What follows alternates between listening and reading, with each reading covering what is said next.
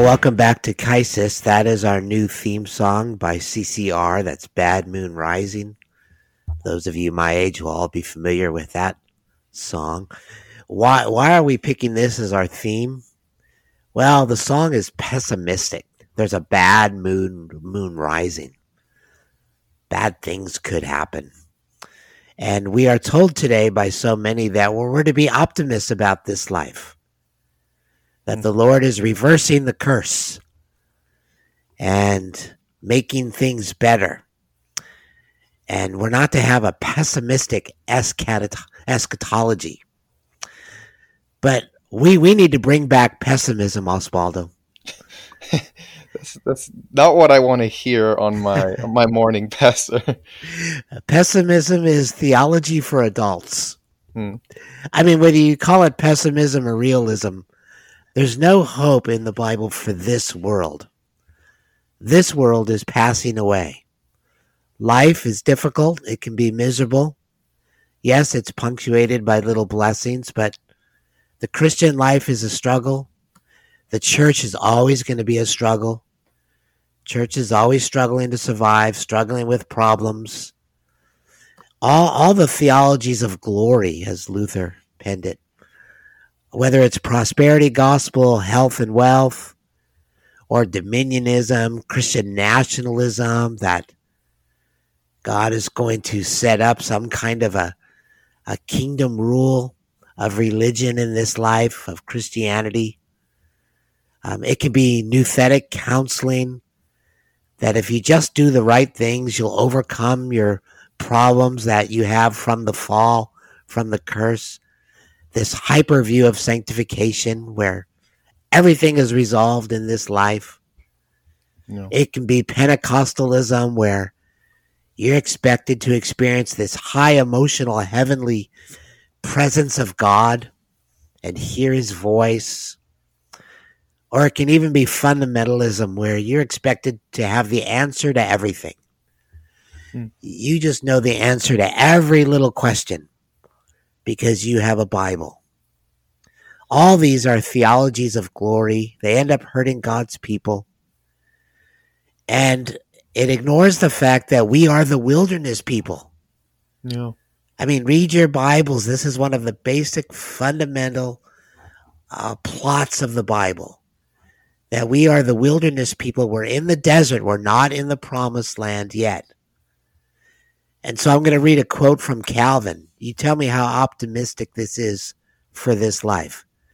Calvin writes, "The goal for believers, therefore, when they assess this mortal life and realize it's nothing in and of itself but misery, should be to direct themselves wholly, briskly, and freely toward contemplation of their future and eternal life." How's that for optimism of this world?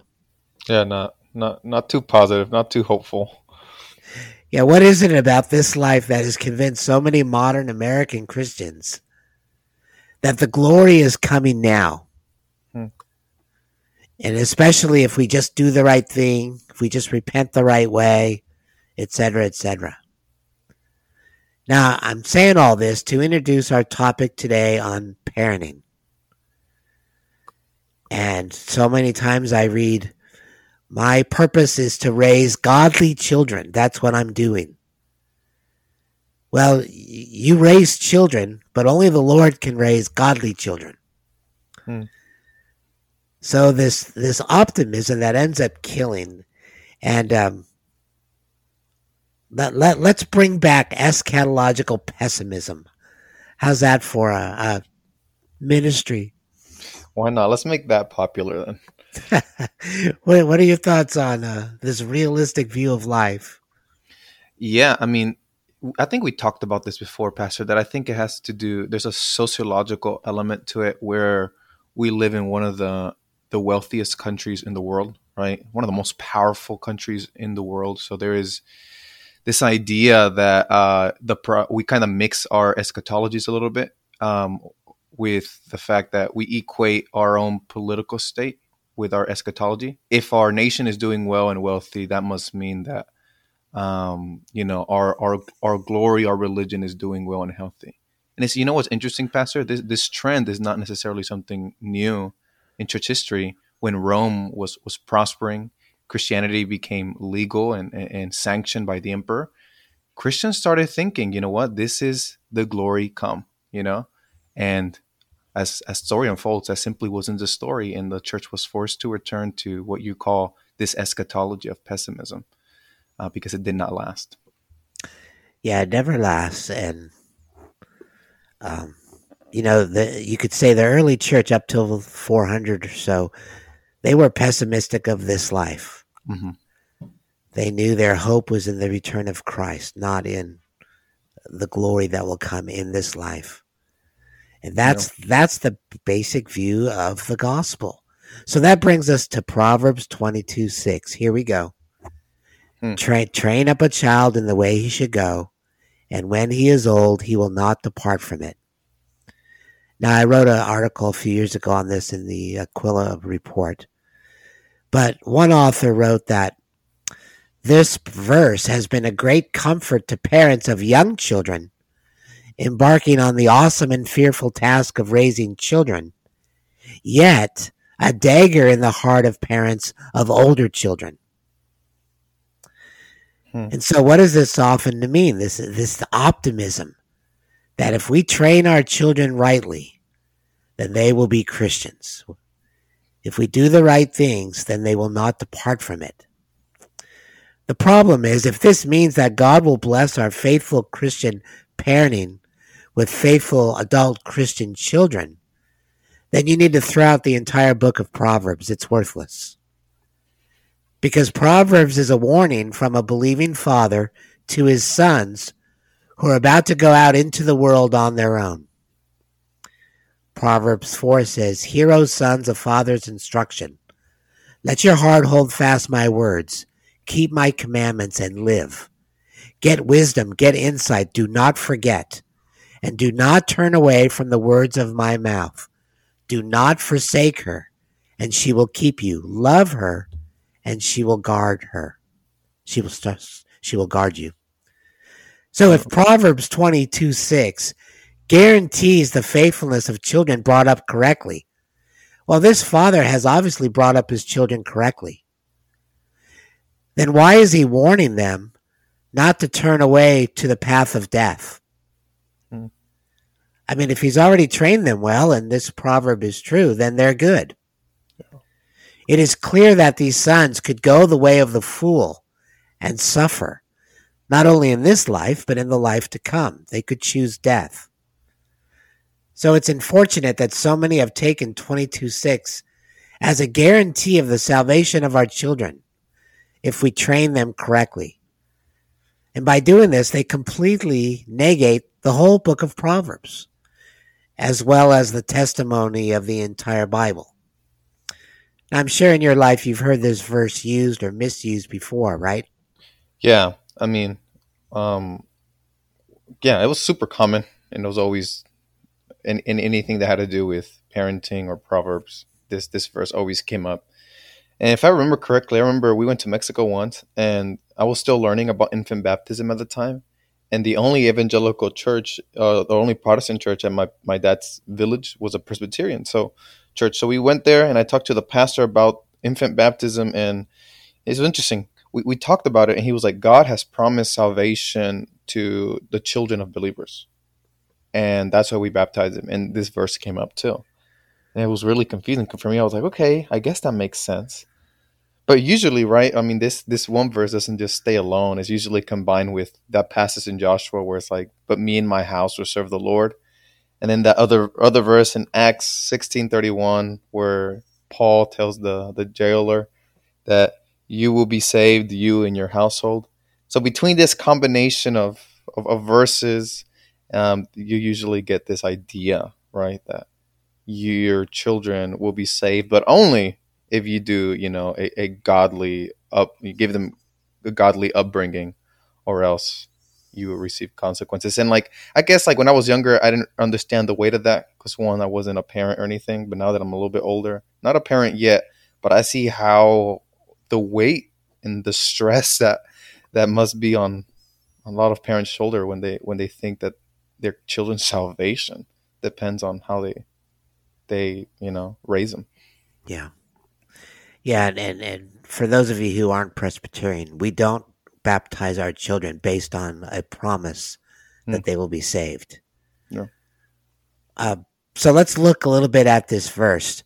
The Hebrew is very helpful because it doesn't say what we think it says. The word here for child is not the normal word for child in the Hebrew, but the word na'ar. And throughout the Old Testament, that word is used mostly for a young man, not a little boy or a baby.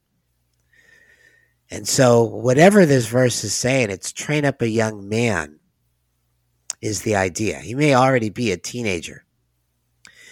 But the key point is that the word should is not in the original Hebrew. It does not say train up a child or a young man in the way he should go, but it says directly from the Hebrew, train up a young man in the way he is going. And so the should is added more as a interpretive guide that they think whoever first interpreted that, they thought that's what it meant. But there is no should. And even the word train up, the Hebrew word here for train up is hanak.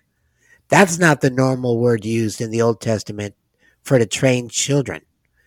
That word is only used to mean dedicate. It's not used once in the Old Testament to mean train up children. So, for example, 1 Kings 8:63.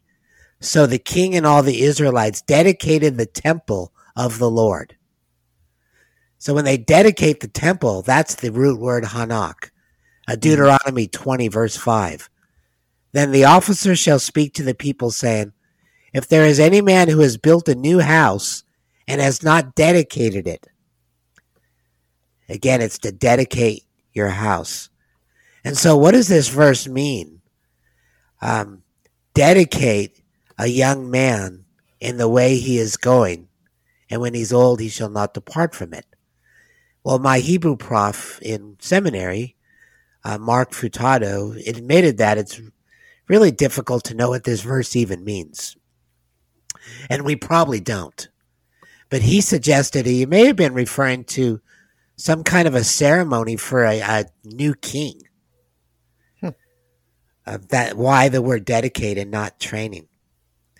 Now, the fact that there's no should here has led some to the conclusion that the negative is what's being said, not the positive. If you take the should out, you have train up a child, and so medieval Jewish commentator Levi Ben Gershon wrote, this is what it means: train a child according to his evil inclinations, and he will continue in his evil way throughout life. And so the Jewish people in the Middle Ages turned it around the way we looked at it. And they said, and if you look at other proverbs, it sort of matches, doesn't it? Yeah. That if you don't correct a child, if you allow them to do whatever they want, they're going to end up this way. And so that's what they thought this means, if you take the should out. But Doug Stewart, who is a professor of Old Testament at Gordon Conwell, he traces the history of how this verse has been mistranslated. First in the Vulgate by Jerome, and then the Septuagint. Well, the Septuagint first, the Greek interpretation of the Old Testament. Then the Vulgate. Then the King James just followed the Vulgate. And so translations have just followed the King James. And people need to remember that when you're translating the Bible, you don't have time to do a long word study of every single word. You only have 1 million words or so. Yeah, it's a lot. And so you just tend to borrow from the previous version. And so it's very dangerous to build a theology on this one obscure verse that doesn't even match the rest of Proverbs at all. And we really don't know what it means. Looking at the history of translation and the Hebrew difficulties, any thoughts on those? Yeah, I looked through like over 20 translations, and only two, Pastor, took a neutral translation where it's neither positive or negative. And the most, I guess, popular of those two versions was the Christian Standard Bible. It reads, "Start a youth out on his way, even when he grows old, he will not depart from it." So it could honestly, reading it, it almost sounds like a negative. Start a youth out on his way, the way of the youth, and he will very likely stay on that in a negative way. But like you said, it's just very interesting that all the other translations adopt a positive. So you have to add some sort of clarifying should, right, to make it positive. Or even translations go as far as to add the right way, train up a child in the right way. When you noted that there's nothing, those words are not even in the original Hebrew, which is just very, very interesting. But like, so I guess our point for our audience is not that it's not that you can't trust your English translations. I think the last thing you said should be highlighted. The problem is when you base your theology on one verse, and I think that's when we have to be extremely careful because one, for the harm, but two, that one verse can have a lot more complications than you think. Yeah, and then when we look at the book of Proverbs in general, Proverbs are general observations of wisdom. They're not promises that this will happen every single time. The writer of the Proverbs is applying wisdom, looking at how wisdom works out in life. And these in this life are all generally true. And there's always a warning or an encouragement attached, but it's because of a general truth. So to take this as some kind of an ironclad promise that if you do your part, God will do his part, it really misinterprets the whole book of Proverbs. And so if we want to understand, for example, okay, well, if this is saying something about parenting, let's look at the way the other Proverbs speak to parents. And it's probably going to match that. It's probably not going to be the opposite or something so bizarrely different. And what is the theme to parents in the book of Proverbs? Well, correct and teach your children. There's never any outcome promised. Especially salvation is not promised. But it's more, doing what the parent in Proverbs is doing. Teach them the right way. And don't let them just, live, especially as little children, as they grow. Correct them, whatever that means. Correct them.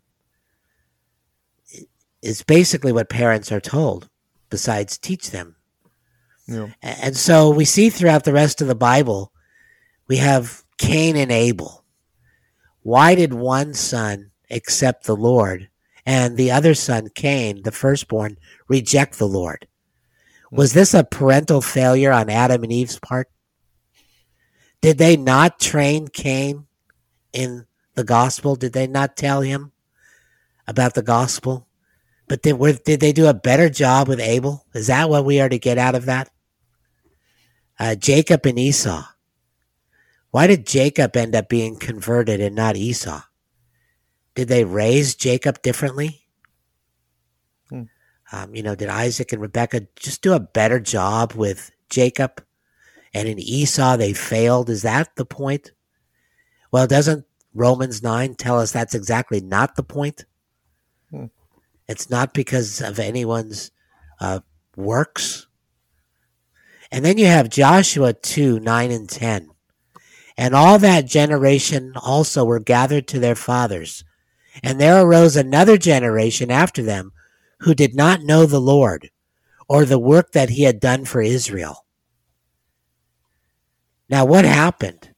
Did that whole generation that believed become bad? Were they bad parents? Why did the whole next generation reject the Lord? Now, it says that they did not know the Lord. It doesn't mean they didn't know anything about him. It doesn't mean they didn't even know what happened in God leading them out of Egypt. Of course, they're out in the wilderness. Of course, they knew why they were there. But they did not know the Lord. They did not care about it. They did not value it. And so there's no suggestion here that, Well, the parents did not raise them correctly. And so in the Bible, there are two reasons for someone to become a Christian, two reasons for salvation. We have a heavenly reason and an earthly reason. The heavenly reason is that God chooses them. Many are called, but few are chosen. The earthly reason is that people believe the gospel. They do believe, they do choose, and they are responsible to believe the gospel. Those are the two reasons. There's not a third reason that they were raised correctly or not raised correctly. Salvation is not attributed in the Bible to anything else but God's election and man's desire, man's choice. Any thoughts on that? Yeah, I'm actually very curious. Because like when you read the Gospels, Jesus is actually very clear about the gospel and the kingdom he brings, how it's going to be divisive. Jesus actually assures us that embracing his kingdom would bring enmity within a family, husband against wife, father against son, son against father, and so on and so on.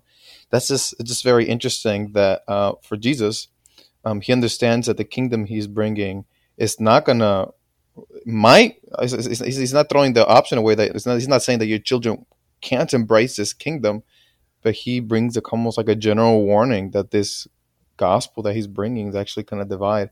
So all this to say that both the Old Testament and the New Testament are in harmony in saying that there is no promise per se, that your children will be saved on the basis of your faith.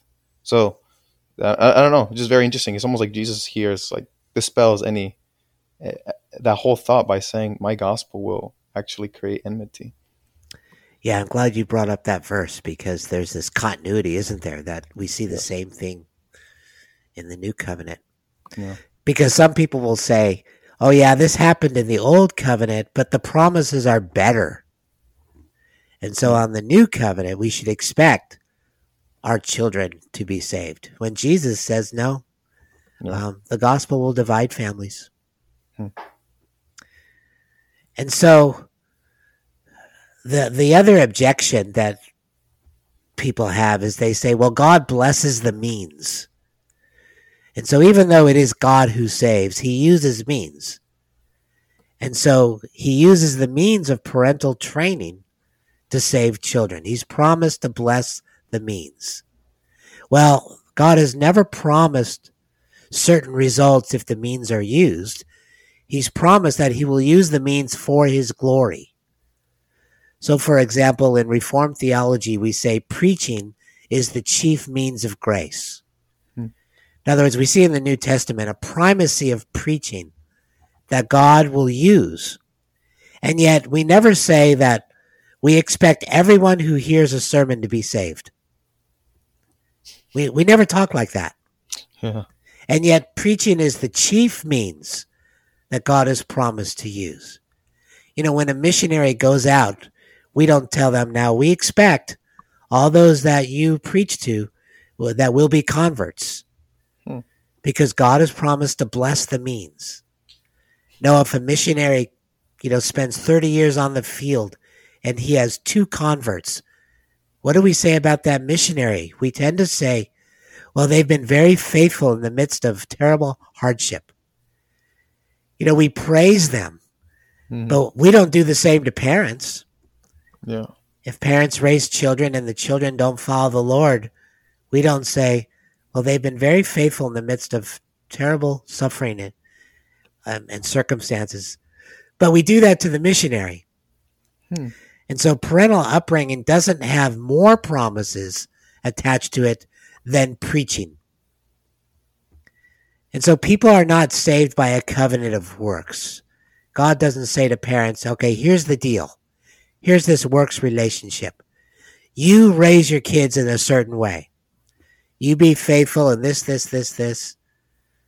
Make sure you don't do this. Make sure you do this. And if you do these things, your kids will be Christians. That's a covenant of works. That's not the gospel. Yeah. And so there's no such thing in the Bible, and you can't use Proverbs 22 to introduce a covenant between you and God based on your performance. No. Well, what are the dangers do you see in this way of thinking? One, I think it shows how we might be, especially when you have a denomination, maybe like Presbyterians who have a more developed theology of children, that we may be slightly superstitious, maybe, of what it means to have children who are part of the, the visible church. So, like you said, infant baptism, we simply set the child apart for the Lord in an external way. It doesn't promise him salvation or anything. It's simply a sign of the gospel. But it's interesting, Pastor, because I remember distinctly in a Sunday school, because I felt confronted by you, because you're like, people think that when you baptize a kid or you have a covenant child, that this somehow gives them some sort of like a bigger chance or a bigger percentage of salvation, or at least that's how people treat it. And it was so funny because that's how I used to think indirectly. I was like, well, it's more likely for a child to become a Christian because he's exposed to the gospel. And it's so funny because it was in direct contradiction to other convictions, like it is God who elects, it is God who regenerates, not a particular upbringing. So, like you said, the danger at the end of the day is that we make this into some sort of covenant of works, where your children's salvation is contingent upon how good or how Christian you make their upbringing to be. But something else, Pastor, that I noticed, and we could probably explore this in another episode in the future, but I just wanted to note this very quickly. It's just very interesting that the language that Paul uses in 1 Corinthians 7, when he talks about having an unbelieving spouse, saying that if you're a Christian, your unbelieving spouse is sanctified. And it's a very weird passage in general, but here's the thing, though. It's interesting that Paul, even in that same passage, still identifies the unbelieving spouse as an unbeliever, despite being sanctified by the believing spouse. Yeah. In other words, there is a sense in which you could have children in Presbyterian theology who are part of the visible church and still be identified as unbelievers. That those two are not mutually exclusive for Paul. And once again, we could probably explore that in another episode, but even the New Testament doesn't hold to what people think this passage means. No. Yeah, that's exactly right. What happens is you have those on the far right will say, if you send your children to public schools, then you're breaking covenant with God and they will not become Christians. They will lose their faith, as if the schools are stronger than God. That God cannot save your children unless you indoctrinate them 24/7. And what a low view of God. And of course, it exalts people, and of course, it's always on the back of the vulnerable, because those who don't have the finances, those who have special needs kids, and only the public schools, as you know, has the resources to help special needs kids compared to anything else. Those around the world where homeschooling is illegal, the poor, you simply hurt them because you give them the impression, it's sort of like the televangelist who says, if you sow a seed to my ministry, God will save your children. So if you follow my agenda, which is anti-public school, then your children will be saved. It's simply it's a very, I can't even think of the word, but yeah, it's a terrible theology. It's, and it always hurts people. It hurts a certain type of person, especially. And it's manipulative. It's just very manipulative, using God for our own agenda. And so if a child grows up in the church, grows up in with Christian parents, knows the gospel, but does not believe, there are certain things we should not say. And especially from this verse in Proverbs 22, we should not say to them, well, don't worry, God will bring them back. And we hear that a lot, but they're saying that because of Proverbs 22, Well, you raised them right. And so God will bless them as if there's some kind of a promise. Okay, we don't have to worry anymore. And then many of them don't choose to come back. And so then what do we think? Well, I don't even know if I'm a Christian anymore. I must have really failed God. Now, as parents, we always have regrets. We always wish we would have done better. And so we should, confess our sins and weaknesses there, and maybe even to our children, depending on, how bad it was. But we were never in control of their salvation. The Lord always bears the burden alone to save people. And he doesn't need a certain type of upbringing to save anybody. Yeah. He gives them his spirit, and they know the gospel, they believe it. So we do have responsibilities as parents in the word. Obviously to love our kids, to be an example, not be a hypocrite, pray for them, teach them in the way we can. But at the same time, they're not saved or not saved based on our example. Even if the parents are bad, children are still responsible to grow up and believe the gospel. Yeah. So no one's going to stand before God and have an excuse. Well, my parents were hypocritical. Oh, okay. Then I understand why you didn't believe. Well, don't worry about it. No. If you know the gospel, you're responsible with the light you have to believe it.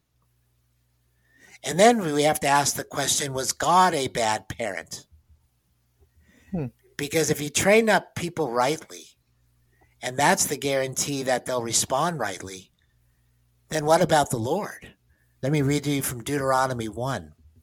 The Lord your God who goes before you will himself fight for you, just as he did for you in Egypt before your eyes, and in the wilderness, where you have seen how the Lord carried you as a man carries his son, all the way that you went until you came to this place.